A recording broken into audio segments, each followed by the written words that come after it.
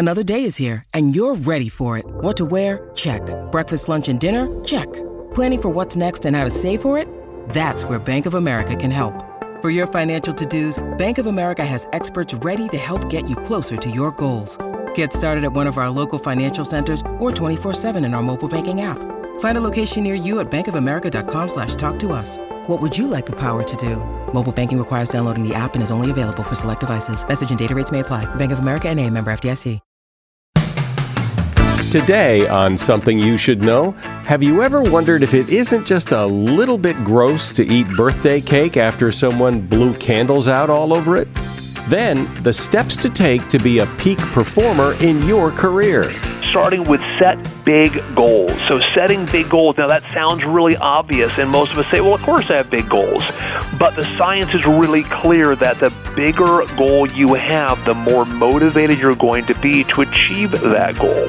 Also, should you get a new car even if there's nothing wrong with the old one? And we could all likely improve the quality of our writing. But how? Let me be as clear as I can about this. Anything you write would be better if it were 20% shorter. There are some things that need a more detailed explanation, but even the things that need a more detailed explanation, you're still going to be better off if you leave some stuff out. All this today on Something You Should Know. If you have to hire someone, what's the best way? Referrals? Well, maybe that could work. But just because somebody knows somebody who knows you doesn't necessarily mean they're qualified. Or you could pull out that file of random resumes that came in during the last 6 months. Maybe there's somebody in there. Maybe. Now, if you're hiring, you need Indeed. Indeed is your matching and hiring platform with over 350 million global monthly visitors, according to Indeed data, and a matching engine that helps you find quality candidates fast. As a business owner, I've found that hiring the right people, well, there's just nothing more important. Don't leave it to chance or a referral or a random resume. Use Indeed. In the minute I've been talking to you, 23 hires were made on Indeed, according to Indeed data worldwide. Indeed's matching engine is constantly learning from your preferences.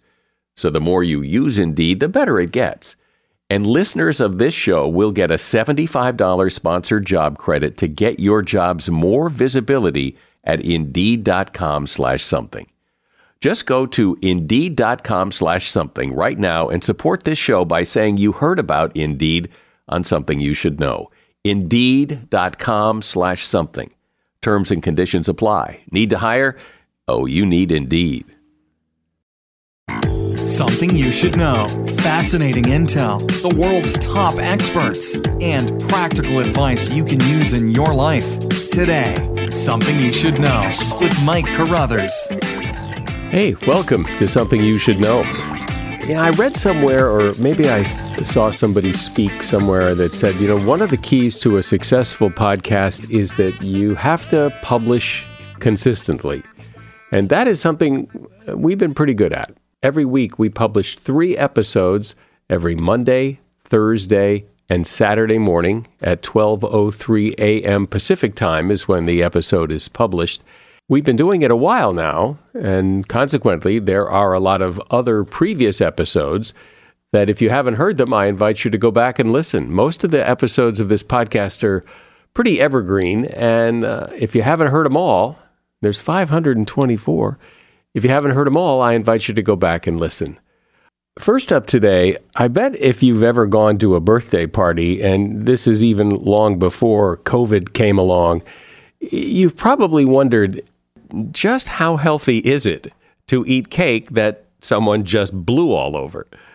After all, in order to blow out the candles, somebody has to blow on the cake. And therefore, doesn't that mean that the person's spit and germs are now on that cake that you're about to eat? Well, the answer is yes, but it may not be as gross as it sounds. In an experiment with 2 cakes, the cake that was blown on did grow more bacteria than the control cake that no one blew on. The interesting fact is that the more candles on the cake, the more bacteria ended up in the frosting. Presumably, that's because the person blowing out the candles had to blow more to get all the candles out. Now, the good news is that most microorganisms in the human mouth are not harmful as long as the person is healthy. So, yes, you're eating someone else's germs, but they're likely not going to do you any harm. And that is something you should know. As a listener to this podcast, there's a pretty good chance that you are interested in self-improvement. And so you're probably pretty well aware that there's been a lot written about peak performance. How do you excel? How do you do your job better? There are a lot of gurus who claim to know the secret to peak performance. And there are tons of blogs and podcasts and articles and books and TED Talks. There's all sorts of material on how to raise your level of performance, how to reach your potential, how to be all you can be. But with so many people telling you that they have the answer to peak performance, how do you know who's right? Well, meet Mark Effron. Mark is the founder and president of Talent Strategy Group. He publishes a magazine called Talent Quarterly, and he's the author of a new book called 8 Steps to High Performance. Welcome, Mark. My pleasure. Happy to be here. So with this seemingly endless supply of advice on how to perform better and reach your potential, what do you bring to the discussion that is different than what we've all already heard? Well, you highlighted an important fact. There has been a lot written about high performance, and I think that adds to the confusion about what really matters. And the whole reason that I wrote 8 Steps to High Performance was to say, let's try and consolidate the facts, the knowledge that really matters, and get that out to folks so they understand exactly what to do and don't have to sort through all that information on their own to come to a correct answer. And so maybe we should define, what do you mean by high performance? Can you define the term for me? Sure. When I speak about high performance, what I mean is that you are your behaviors and your delivery, so what you're doing and how you're behaving, is better than what 75% of your peers are doing. So basically, you're delivering and behaving better than 3 out of 4 people that you're working with on a consistent basis. So it's not that you have a good day or a good month, but consistently, year in, year out, you're getting that done. Ooh, sounds exhausting. It's a high standard, exactly. So if I'm going to work harder and be better than 3 out of 4 people in the room, what am I going to get back? What are the benefits of doing all this? Well, the benefits are huge, meaning you're going to get not just the obvious things, which is ideally a higher pay and more opportunities for promotion, but you're going to be able to get choice assignments, so you'll develop faster. You'll probably get more exposure to more important people in the organization. And a lot of that is going to buy you the flexibility to do more of what you want to do. High performance is essentially a way to earn yourself the opportunity to do other things that you want to do. You're kind of putting in the hard time to say, hey, now that I've proven how good I am, maybe you'd let me do X, or maybe I could have time to do Y. But until you've demonstrated that you're a high performer, then you really haven't earned that extra credit to do other things. Okay, so when someone decides and agrees with you and says, all right, well, I'm going to try to be better than 3 out of 4 people at work, what does that mean? To do what? What do you do differently? The challenge is for each of us, there is what we call a fixed 50 and a flexible 50 in all of us. The fixed 50, think of that as all the unchangeable things about you. So it's your intelligence, your personality, your socioeconomic background, all the things that as of this very moment you cannot do a darned thing about, but that still will affect your performance. So that's the fixed 50, and what we say is ignore that. You can't do a darn thing about it. If it's great, cool. If it's not great, fantastic. The flexible 50, so that's the other half you can control, to the extent you maximize that, you can be a higher performer. And there's great science to back up all the steps, but none of the steps are that difficult. They simply take effort. All right. Well, let's talk about them. What's the, I don't know if there's an order to them or not, but pick one and let's start there. Sure. Let's start with goals. So starting with set big goals. So setting big goals, now that sounds really obvious, and most of us say, well, of course I have big goals. But the science is really clear that the bigger goal you have, the more motivated you're going to be to achieve that goal. And so most of us like to think, hey, I'm doing a good job, or I'm doing a little more than last year. A high performer is going to say, what would it take for me to deliver twice what I delivered this year? And while that's probably not a realistic goal, what it's going to do is really sharpen your focus to say, there's probably a bunch of things that I do every day that really aren't leading to high performance. If I either stopped doing those or swapped in something else, would I be a higher performer? So part of it is saying, how could I increase my performance? But that also means I need to increase my focus on the few things that really matter. So a few really big goals is going to allow most of us to be much higher performers.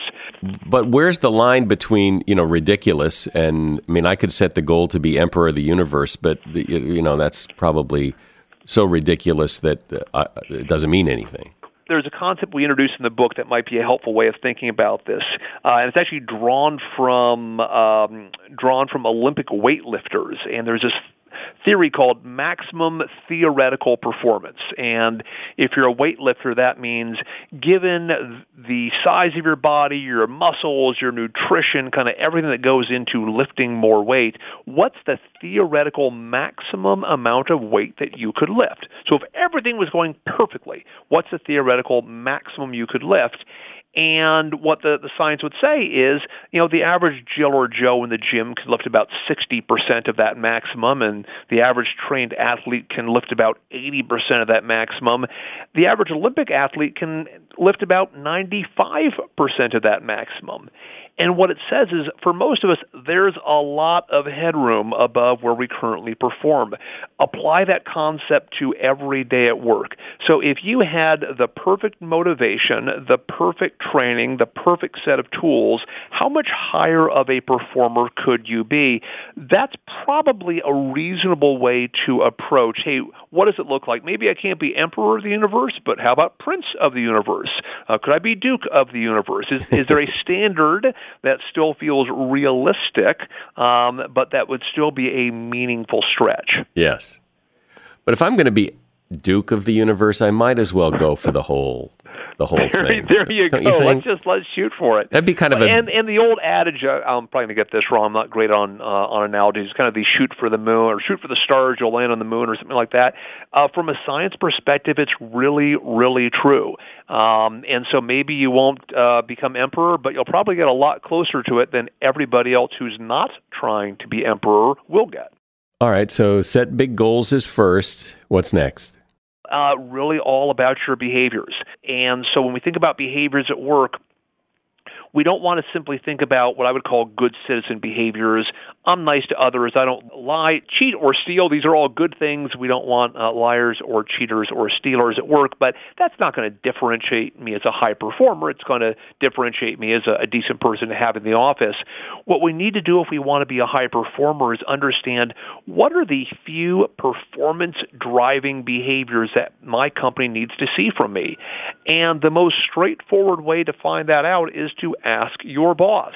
This may seem very obvious, but most of us never go to our boss and say, hey, boss, I'd like to think I'm, pretty good. I'd like to think I behave pretty well, but are there one or two behaviors that I could either start doing or do more of, or maybe even do less of, that are going to make me a higher performer here? I guarantee you, your boss has at least one thing in mind right now that you could do to change your behaviors. He or she is not going to have trouble answering that question. But we need to take the initiative to ask, and we need to get our egos out of the way and recognize we can all get better at least one thing. What's the one thing that you might want to get better at right now? My guest is Mark Effron. He's the author of the book, 8 Steps to High Performance. When you need mealtime inspiration, it's worth shopping Kroger, where you'll find over 30,000 mouth-watering choices that excite your inner foodie. And no matter what tasty choice you make, you'll enjoy our everyday low prices, plus extra ways to save, like digital coupons worth over $600 each week. You can also save up to $1 off per gallon at the pump with fuel points. More savings and more inspiring flavors make shopping Kroger worth it every time. Kroger, fresh for everyone. Fuel restrictions apply. As a listener to Something You Should Know, I can only assume that you are someone who likes to learn about new and interesting things and bring more knowledge to work for you in your everyday life. I mean, that's kind of what Something You Should Know is all about. And so I want to invite you to listen to another podcast called TED Talks Daily. Now, you know about TED Talks, right? Many of the guests on Something You Should Know have done TED Talks. Well, you see, TED Talks Daily is a podcast that brings you a new TED Talk every weekday in less than 15 minutes. Join host Elise Hu. She goes beyond the headlines so you can hear about the big ideas shaping our future. Learn about things like sustainable fashion, embracing your entrepreneurial spirit, the future of robotics, and so much more. Like I said, if you like this podcast, Something You Should Know, I'm pretty sure you're going to like TED Talks Daily. And you get TED Talks Daily wherever you get your podcasts. So, Mark, one of the things you write about and that I think is so important is the ability to and the necessity to connect with other people. Certainly in my life, and I've seen people who are a lot better at it than me, when you can pick up the phone and call the right person at the right time that can help you, that's gold. Absolutely. And let's think about connecting both inside and outside of work. And the challenge for a lot of folks who aren't good at this, and it tends to be more introverts who aren't good at it, is sometimes it feels just very unnatural or fake. Hey, I don't really even like that guy. Why do I want to connect with him? People who are effective at connecting at work recognize that other people, both their peers and their boss, are going to be the best assets in their high performance, kind of the best supporters of their high performance. And your peers can't necessarily make you higher performers, or make you a higher performer, but they can certainly stop you from being a high performer. And your boss can certainly help make you a higher performer. And so the strategy is very direct and very planful, and especially for people who aren't naturally comfortable doing this, hopefully we'll give them a bit of structure. And that starts with simply rating your relationships with your peers and key people at your manager's level. So who are the high performers at your manager's level and who are your peers? Simple 1 to 5 scale. 5 is I have a perfect relationship. They like me a lot. I like them a lot. 1 is I have no relationship. Rate them on that 1 to 5 scale. Anyone who you rate as a 3 or less, you need to go have a cup of coffee with them, grab lunch, get to know them, and have them get to know you a little better, both personally and professionally. And that goes for your boss as well. There is a lot of room between getting to know your boss better and being a total suck-up. And what most people are concerned about is if they say something nice to their boss, they give their boss a compliment, then they're going to appear to be the office suck-up. Again, there's a lot of gray area there. Your boss is a human being, too.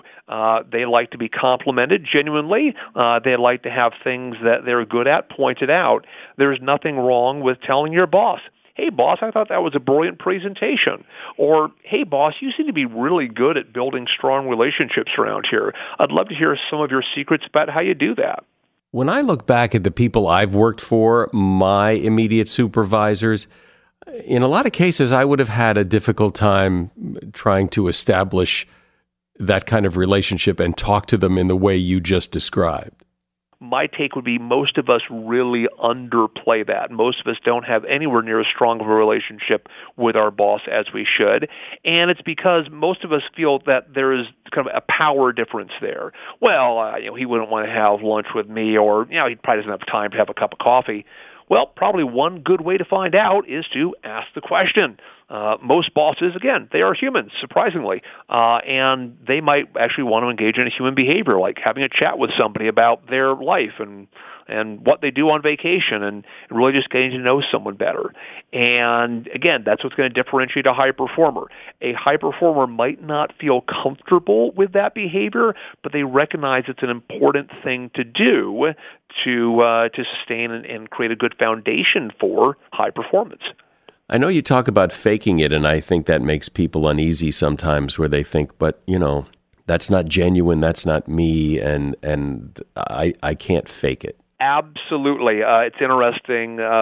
an excerpt from the book on faking was published in the LinkedIn Weekend Essay recently, and I spent the entire weekend responding to hundreds of angry comments from people suggesting that faking it was a horrible thing to do and how they would never do it in their lives. Here's what we mean by faking. What it means is that, as per the example we were just talking about, some people just aren't naturally comfortable connecting with others at work. Great. You're going to need to, if you want to be a high performer, fake being an extrovert. You don't need to become an extrovert. It's unlikely that you're going to fundamentally change your personality from being an introvert to an extrovert. So guess what? You're going to have to fake it. And I have a story at the beginning of that chapter about Adrian Brody in the film The Piano, who completely transformed his mind and body to be able to portray that role. Sometimes we simply need to say, what's the role I need to play today? Hey, I'm going to walk into that meeting where I don't know anybody. I would naturally not talk to anybody. What would an extrovert do in that situation? I'm going to go fake that I'm an extrovert in that situation because I know that's what's needed to be a high performer. I think we need to stop being so precious about who our genuine selves are and who our authentic selves are, and say, what's needed to win in this situation? And stop using, oh, well, that's not who I am, or I can never do that, as an excuse for low performance. High performers flex those behaviors. So talk about the importance of sleep when it comes to peak performance. Sure, and this is one of the most interesting findings as I was doing the research. I read more than 2,000 academic articles trying to sort through what's really proven to improve individual performance, and I looked at a variety of things that involve our body. I looked at food, I looked at exercise, I looked at sleep, and while I really actually thought exercise was going to be the most powerful factor, it turns out that neither food nor exercise has any direct impact on performance at work. Now, they might both keep you alive, and so they're a precursor, but they're not going to make you a higher performer tomorrow, while sleep, on the other hand, actually can either help or really undercut your performance, and it turns out it's much more the quality of that sleep than it is the quantity. And the challenge for somebody who wants to be a higher performer is there is a lot of very kind of nebulous information out there. You hear things like 6 to 10 hours. Well, that's a 4-hour difference. Which is the right number? And what I describe in the book is that if you sort through all the science, it feels like about 6.5 to 7 hours of high quality sleep a night is what's going to give you the foundation for great performance the same day. But I also write about in the book that might just not be realistic for a lot of folks. And if you get that 5-hour night, what are the best strategies for actually being a high performer the next day? Let me ask you about something that applies to me and to, I think, a lot of other people who don't work in organizations. And more people don't. They're freelancers, they work at home, or they work in very small offices with just a couple of people. So seemingly a lot of what you're talking about doesn't apply, but there must be some things that entrepreneurs and people who work alone can take from this. Absolutely. Well, the good news here is that entrepreneurs are humans too, and so the core messages still apply. And let me just hit some of those really fast. Setting big goals, especially if you're in a more entrepreneurial situation, it can be challenging to say, hey, I've got so many things to work on or so many exciting opportunities. What are the 2 big things you want to accomplish this year? Getting to that focus especially is going to help entrepreneurs who tend to have lots of great ideas to focus on the few big things that really matter. Write those things down. I have them on my board. We only have 10 people here in our company. I've got those 3 big goals written down on my whiteboard in front of me.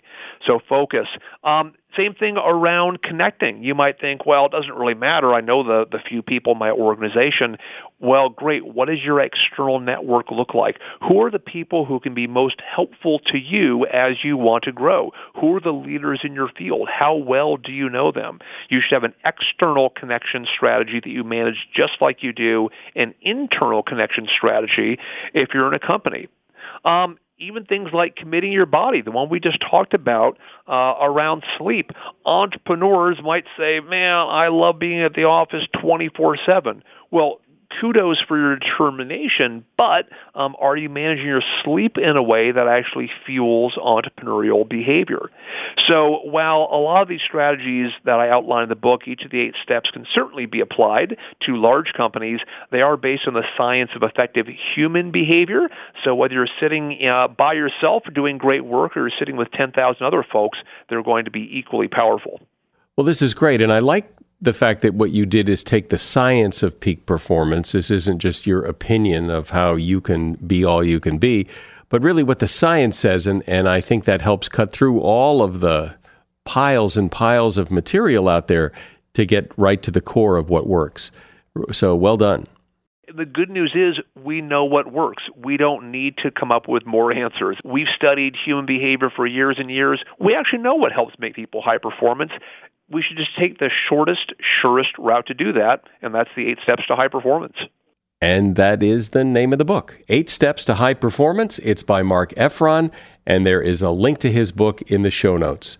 Thanks, Mark. My pleasure. I enjoyed the conversation. Think about how much you write. You write texts and emails, reports, memos. When you add it all up, you probably write quite a bit. And you generally write to communicate with other people. What you write is meant to be read by someone else. So you write to communicate your thoughts, but you also have to keep in mind how people read. Because if people don't understand it or they don't actually read it, then what's the point of writing it? Josh Bernoff has been on a bit of a mission to help people improve their writing. He's the author of a book called Writing Without BS, although in the real title, the BS is not abbreviated. Hey, Josh, welcome. So it seems to me that over the past several years, writing has changed, and it seems that writing has changed in large part because the way people read has changed. So people today mostly read on a screen, whether they're reading emails or websites or whatever. They're reading it on a mobile phone or a computer screen. And the writing just does not get to the point quickly enough. We're deluged with information, and people don't know how to tell the truth quickly. Because they're doing what? What else are they doing? They do slow warm-ups, extra sentences and paragraphs before they get to the point. They pad things out from fear. They use stuff like jargon and qualifiers to cover their butts. And in general, they're just not capable of the kind of direct communication that's needed in today's business world. Why do you think we do that? Because everyone who writes also reads, and anyone who reads appreciates when people get to the point and write clearly and all that. So why do we not take that advice when we write? The real problem is fear and training. Fear because people just are worried about being held responsible for a clear and direct statement. Also, what they learned in high school and college was that the longer and more puffed up the stuff you said, the better grade you got. And while that may work in college, it's not going to be what gets you ahead in the business world. And yet it would seem that just being direct would be pretty easy. Say what you want to say. Just say it. You would think that, but like most simple things, it's simple to experience, but not so simple to actually learn. People have bad habits like writing in the passive voice, actually being direct enough to get to the point in the first 2 sentences of an email feels unnatural to most people. And, of course, they're concerned about what happens if someone actually acts on what they say. So they cover themselves with unclear and vague language. And it's really a skill to be direct in a way that communicates well and doesn't offend the person that you're trying to speak with. So can you either give me some examples that might help and or some maybe rules to live by that would help people clear things up? Yeah, I'll give you an example. You may have heard that Samsung had a little problem with a few of their phones exploding and catching on fire.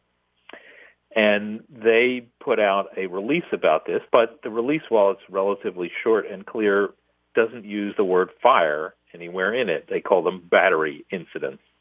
Well, you know what? if you're going to try and communicate to people what the problem is, I think you have to tell the truth about the fact that some of your phones catch on fire, not call them battery incidents. Yeah, but you'd certainly understand why a company would want to downplay that their product bursts into flames, and that's why people hire, corporate PR people to smooth things over. People are often in a position in business where they have to communicate bad news. And the best way to do that is to say, okay, here's what happened, here's why it happened, and here's what we're going to do about it.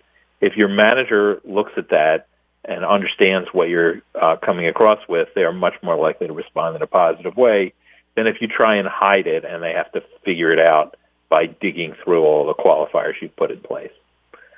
What are some of the, and you mentioned, getting to the point in the first two sentences, speaking in a passive voice. Talk about those things or any of the other things that specifically cause problems and how to fix them. I'll tell you one thing that people do that seems like it's obviously right and is wrong for today's world, and that is people write in paragraphs. They write emails in paragraphs. They write reports in paragraphs. And paragraphs are a very difficult thing to get the meaning out of quickly.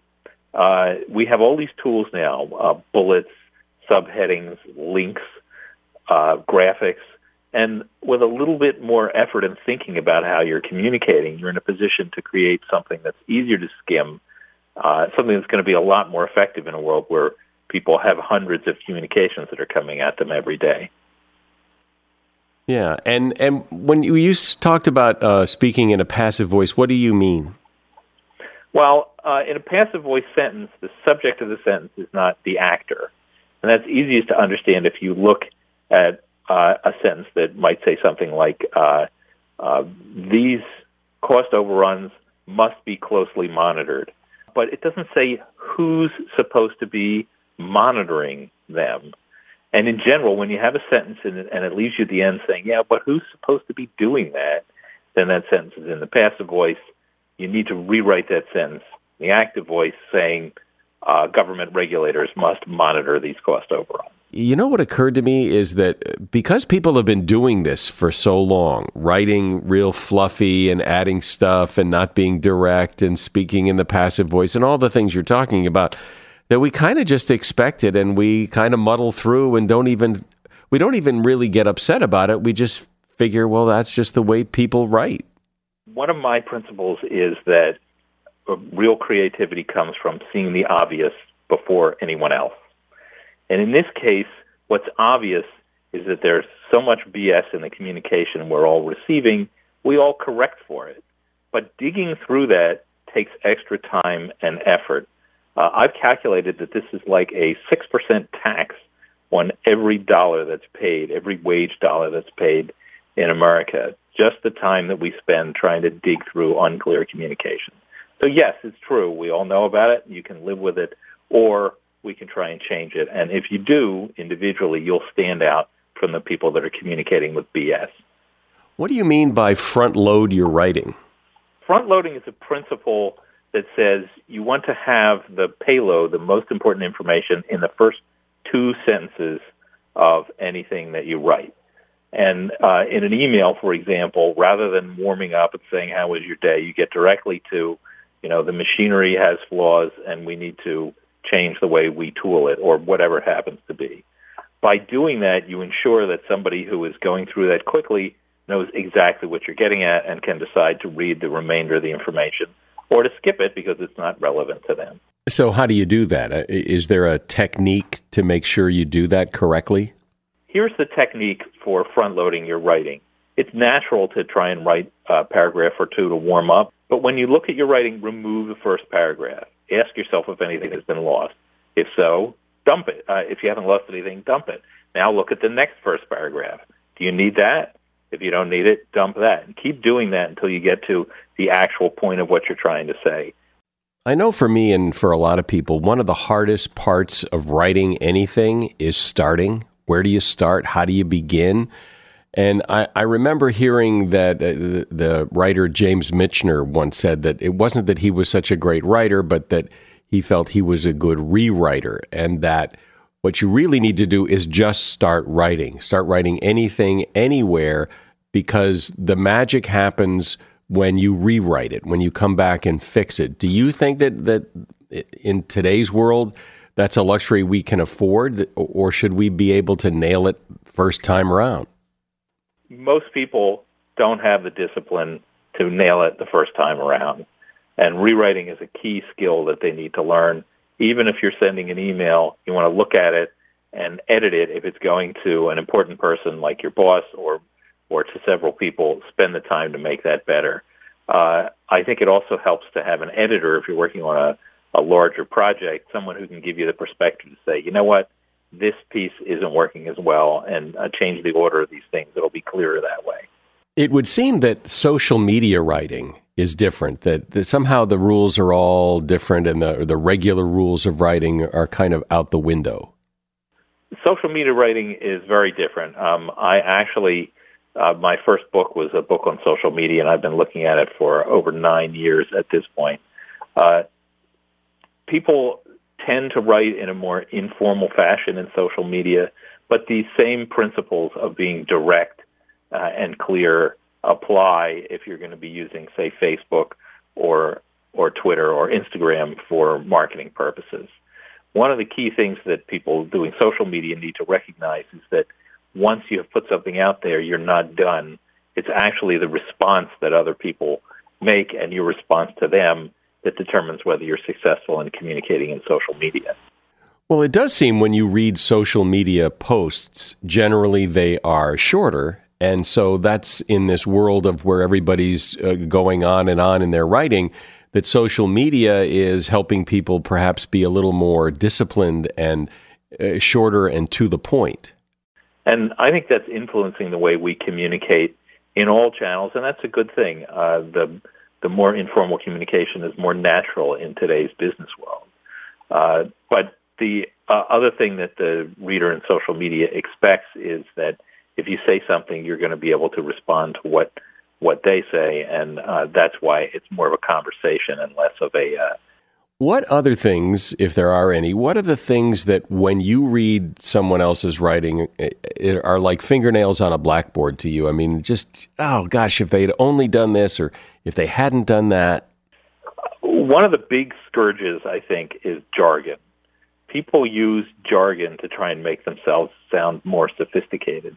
But when you use jargon that your audience doesn't understand, and let's be clear about this, most of the audience is not going to understand some obscure terminology that you're using.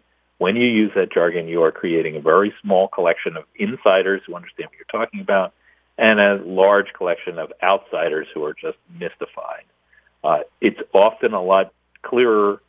It clarifies your own thinking to be able to remove that jargon and replace it with plain language.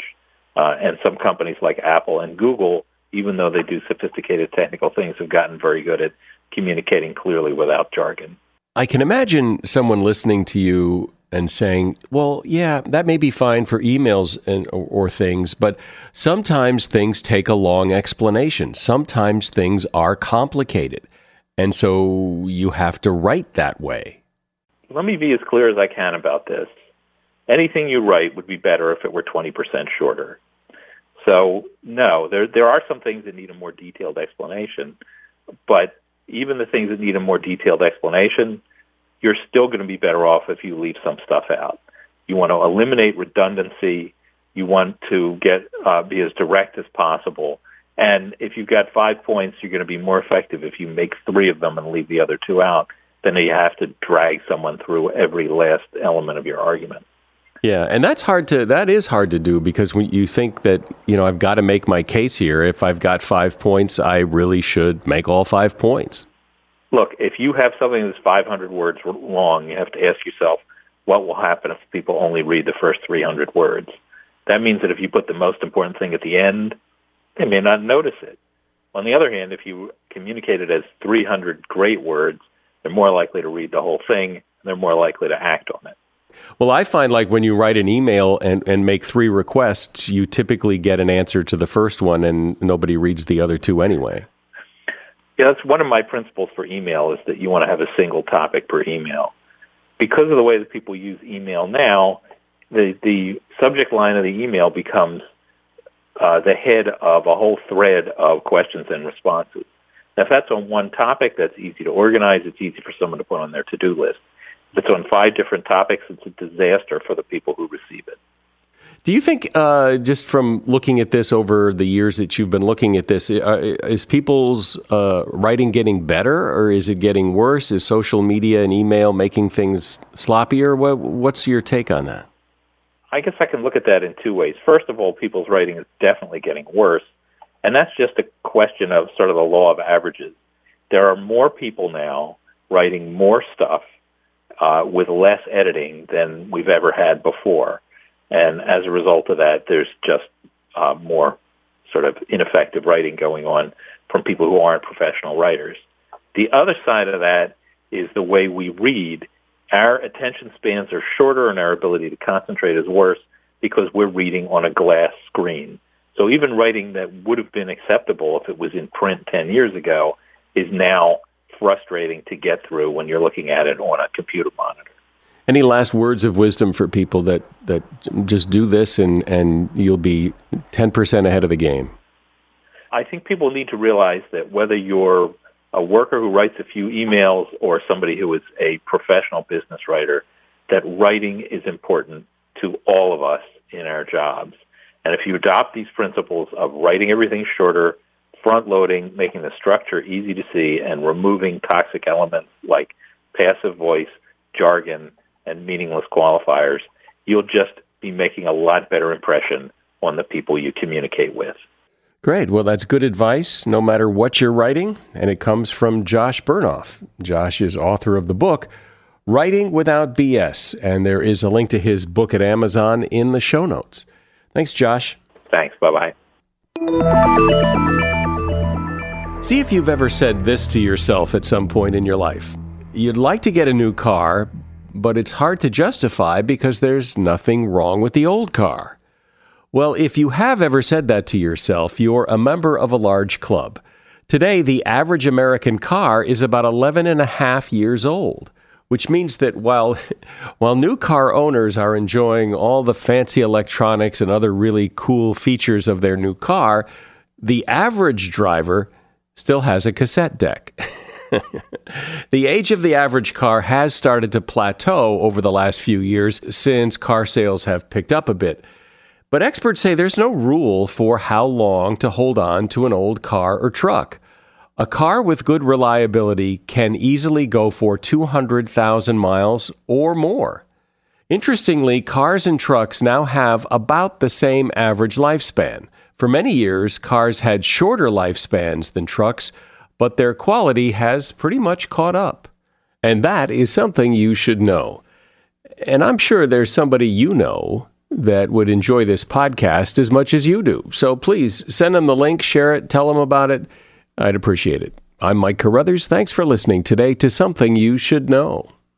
The Bigger Pockets portfolio of podcasts are worthy of your investment. We're having a real conversation as real estate investors. New episodes available every day. It's important to buy where it makes money and not necessarily where you want to travel to. Bigger Pockets, On the Market, Rookie Real Estate, or Money Podcast. The purpose of flipping is to create more cash so then you can reinvest into other types of properties. The Bigger Pockets Podcast, on YouTube or wherever you listen.